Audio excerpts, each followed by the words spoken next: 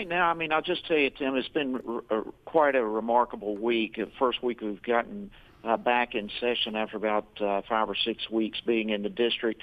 And it's just amazing to me. First week back, the Democrats have focused on two things, and one is to impeach the president, and the other is to restrict our freedoms, specifically as it relates to the Second Amendment. And when you talk about some of these red flag laws and some of the other things, look, there's no question all of us want to deal with the issues of mass crimes and murders and so forth that are taking place in the country.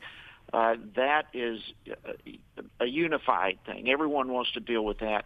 But the method that the Democrats are pushing forward to address the problem will absolutely do nothing to address the problem, but only restrict the rights of law-abiding citizens and their ability to exercise the Second Amendment and have keep and bear arms. So it's very concerning the direction they're going with this. It will do nothing to address the problem, and that's my big concern. Here's my understanding, and it may be incomplete or it may be flawed, but my understanding of the red flag law is this. You can, for almost any reason or no reason at all, you can call the authorities here in Athens. That guy Tim really concerns me. I'm worried he may be a little mentally unstable. You may want to check him out. Next thing I know, I got cops at my door asking for my guns. Have I just defined a red flag law? Tim, you've described it, at least the red flag laws that are being proposed up here in Washington, D.C. There are multiple variations of red flag laws. Many states already have their own red flag laws. But, yes, what you just described is what's being proposed here in Washington, D.C. And what alarms me is a person could come against you, as you use your example, just to be vindictive. They could just say they may not like you, so they just call up and say, listen, I think Tim's dangerous, and I think you need to go get his guns. And then from that report to the law enforcement, without your knowledge, they can come, just like you said, and confiscate your guns, and you have no due process. You're not even would be in the court when they make the decision. I mean, it is a frightening thing. And again, it would not deal with the problem of the mass shootings. So this is what you described is, in fact, what is extremely alarming about the red flag laws.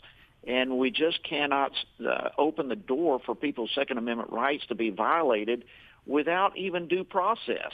And so it's extremely alarming, and absolutely we cannot let this type of thing proceed forward. All right, Congressman Jody Hice with us again, 10th District Republican, represents most of Athens in the U.S. House. You mentioned impeachment. My understanding, and I think they've started already, I was watching just a moment ago, the House Judiciary Committee, Jerry Nadler, and your colleague, Doug Collins, Republican from Gainesville, also represents a portion of Athens in the House, and the ranking Republican on that Judiciary Committee are seeing that the Democrats, with Nadler's leadership, are going to, as I understand it, lay out the parameters, define the parameters of any impeachment proceedings. They're not voting to start impeachment. This is not that. They may not ever even get there. Is this just a political statement, a political maneuver more than anything else? It is a political show. It's a continued circus. Of course, we all know there's nothing to impeach the president over. There's been no collusion with Russia. There's been none of this stuff, but it's just a continual dripping that the Democrats are trying to create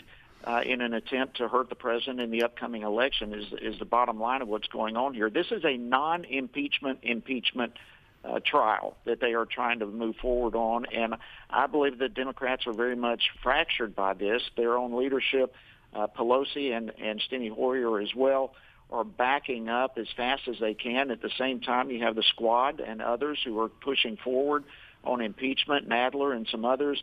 And so you've got this whole attempt taking place in judiciary this morning to try to proceed with a non-impeachment impeachment kind of thing, whatever it's going to look like. But this is it is all political theater, and it's all intended just to move forward their agenda, which is to hurt the president. You know, I've said this a couple of times here, and my theory is this, and I think it runs counter to a lot of conventional wisdom. There are people who think and have said that, well, okay, the solution here is to get President Trump reelected, and that'll be the end of all this impeachment talk. My thinking is that if Donald Trump is reelected next year, it's a starting gun for more impeachment talk.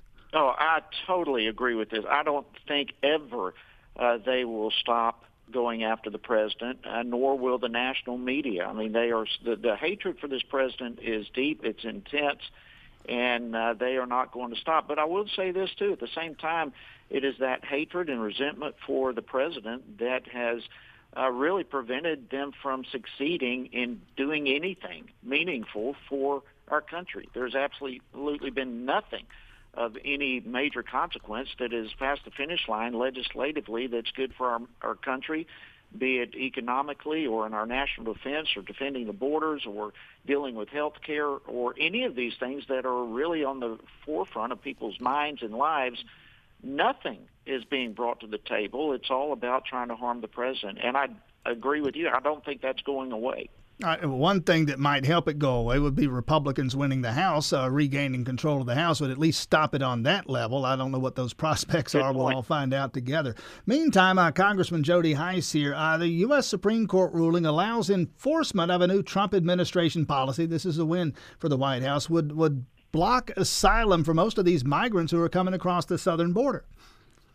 Yes, it's a great win for the president, but more than that, Tim, this is a great win for our country. Listen, when people are trying to flee their country of origin because of persecution, be it political or religious or whatever the reasons for which they are being persecuted in their own country, it really doesn't matter where those individuals go to find a safe haven. They just want to get out of their country and find safety. So it only makes sense that as they are fleeing their country of origin, the first country that they come to that will accept their asylum claim, they need to find safety in that country. It only makes sense. The Supreme Court made the right decision. It is, as you said, a great win for the president, but it is a great win for our country because the vast majority of people who are currently coming into the United States are coming under asylum claims. And, of course, as we all know, the vast majority of those claims, in the ballpark of 90%, are false asylum claims. And yet we're so bottlenecked with those claims, it's like 4 to 5 years before they have an asylum court date. So they're left in our country to roam about for 4 or 5 years before they even have a court date. And, of course, most of the time we can't find them when that date comes. So this decision says if you have an asylum claim, you claim it in the first country that will accept your claim or listen to that asylum claim. It's a right decision, a great decision for all of us. I'm trying to think of a way to ask this, and I'm coming up empty, so I'll just ask it bluntly. Congressman Jody Hice, and let you go on this one, 856 Classic today. Your colleague, your congressional colleague, Doug Collins, has already raised his hand, or so the reports say, for the Johnny Isakson Senate seat, looking for the governor's appointment. We don't know who the governor is going to appoint. We don't know when the governor is appointing the replacement there. Is that anything that would in any way, shape, or form interest you? Well, I mean, the big thing, Tim, obviously anyone would be deeply honored if they get a tap on the shoulder from the governor to consider replacing Senator Isakson.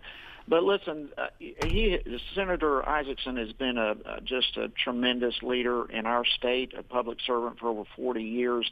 And I think this is a time that we express appropriate gratitude to him. And at the same time, the governor has a huge responsibility to replace him, and I am totally confident that he will do an outstanding job in choosing the individual that he believes is best suited to represent our state and our country in the U.S. Senate. And so I'm leaving it there with the governor. He's got a huge task. He's got lots of people that I'm sure he's going to be looking at and considering. And he'll make a great choice, and I'm very confident of that.